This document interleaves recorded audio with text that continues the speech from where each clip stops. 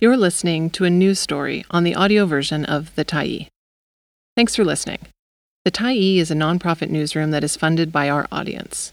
So, if you appreciate this article and you'd like to help us do more, head on over to support.thetyee.ca and become a Tyee builder. You choose the amount to give, and you can cancel anytime. Is fossil gas green or greenwashing? By Michelle Gamage, December 1, 2022. The Canadian Gas Association is being investigated for alleged greenwashing after it claimed its product was clean, environmentally friendly, and affordable in its Fueling Canada ad campaign.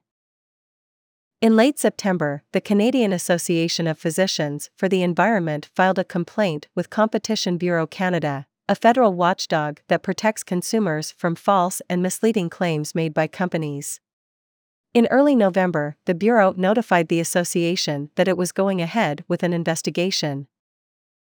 Dr. Melissa Lem, CAPE's president, told the Tyee the oil and gas industry is overhauling its decades-long campaign to downplay the impacts of climate change. Now the industry is trying to greenwash its product, and organizations like CAPE are working to counteract those claims, she says. It's time we hold the fossil fuel industry to account for its misleading claims, to end the proliferation of fossil fuels, and to make sure we have a healthy future, Lem says. The Canadian Gas Association is not the only one being fact-checked. The Competition Bureau is also investigating the Royal Bank of Canada for greenwashing after the environmental organization Stand.Earth and the law firm EcoJustice filed a complaint alleging the bank is misleading its customers by claiming to work towards reducing emissions while at the same time investing heavily in fossil fuel production and expansion. It's particularly egregious for the Canadian Gas Association to use images of happy, healthy-looking families cooking over open-flame gas stoves, Lem says, because we know the research tells us children living in homes with gas stoves have a 42% higher risk of developing asthma. Advertising fossil gas, also known as natural gas, as clean while showing pictures of people walking through lush, green forests implies that the product is good for your health and doesn't create pollution, Lem says. It's the opposite of that, she adds.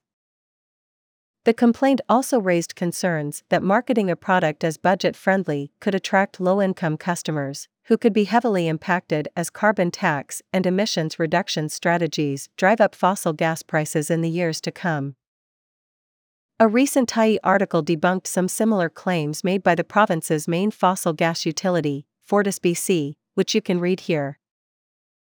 When asked to respond to these allegations, Timothy Egan, president and CEO of the Canadian Gas Association, told the Tyee the association will cooperate with the investigation and is confident in its position. Fossil gas demand is rising in Canada, Egan adds. The Canadian Gas Association's members include FortisBC, Enbridge, Energer, TC Energy, Heritage Gas and EPCOR. CAPE is asking for the Canadian Gas Association to stop advertising fossil gas as clean, environmentally friendly and affordable and to pay a $10 million fine. That's the largest fine possible under the Competition Act.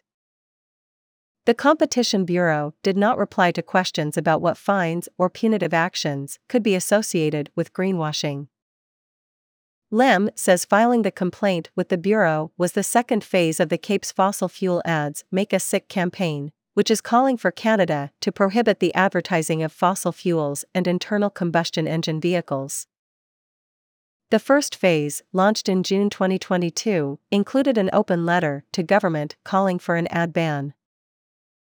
Similar overseas campaigns have been successful in Amsterdam, which banned fossil fuel and aviation ads last year, and in France, which banned ads related to fossil fuels this summer. For now, fossil gas advertising is allowed, but will likely be phased out next summer. Then there's the RBC investigation. The complaint filed in June 2022 says RBC presents itself as environmentally conscious and says it supports the Paris Agreement's goal of limiting global warming to 1.5 C and the federal goal of producing net zero emissions in its lending by 2050. But in practice, RBC finances fossil fuel development and expansion, including the Coastal GasLink pipeline, which is being built on the unceded territory of the Wet'suwet'en Nation, without the consent of the nation's hereditary chiefs. RBC disagrees with the allegations and calls them unfounded. RBC has been engaging with our clients, partners, and stakeholders, working towards solutions to meet its net zero commitments, Andrew Block, a spokesperson for the bank, told the TAI in a statement. We have taken a measured, thoughtful, and deliberate approach in our climate strategy. This is the same statement RBC gave to the TAI when the complaint was first filed with the Competition Bureau in May 2022, before an investigation was opened.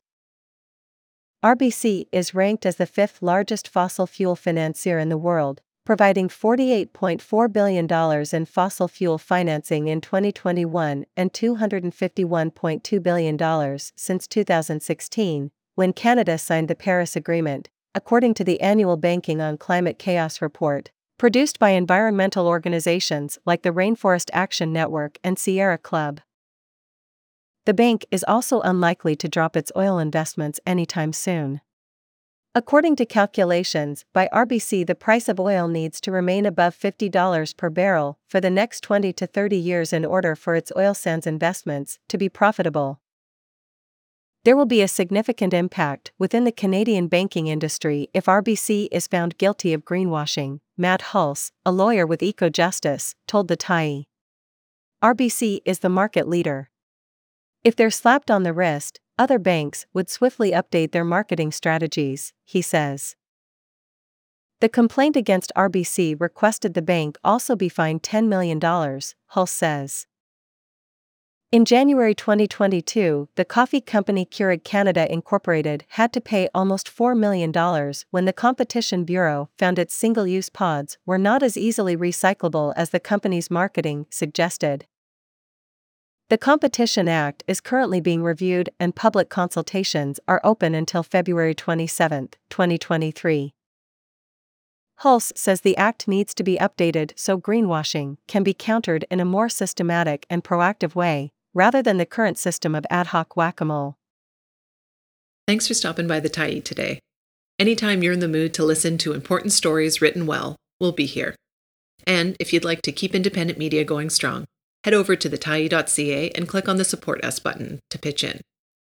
Finally, big thank you to all of our TAI builders who made this story possible.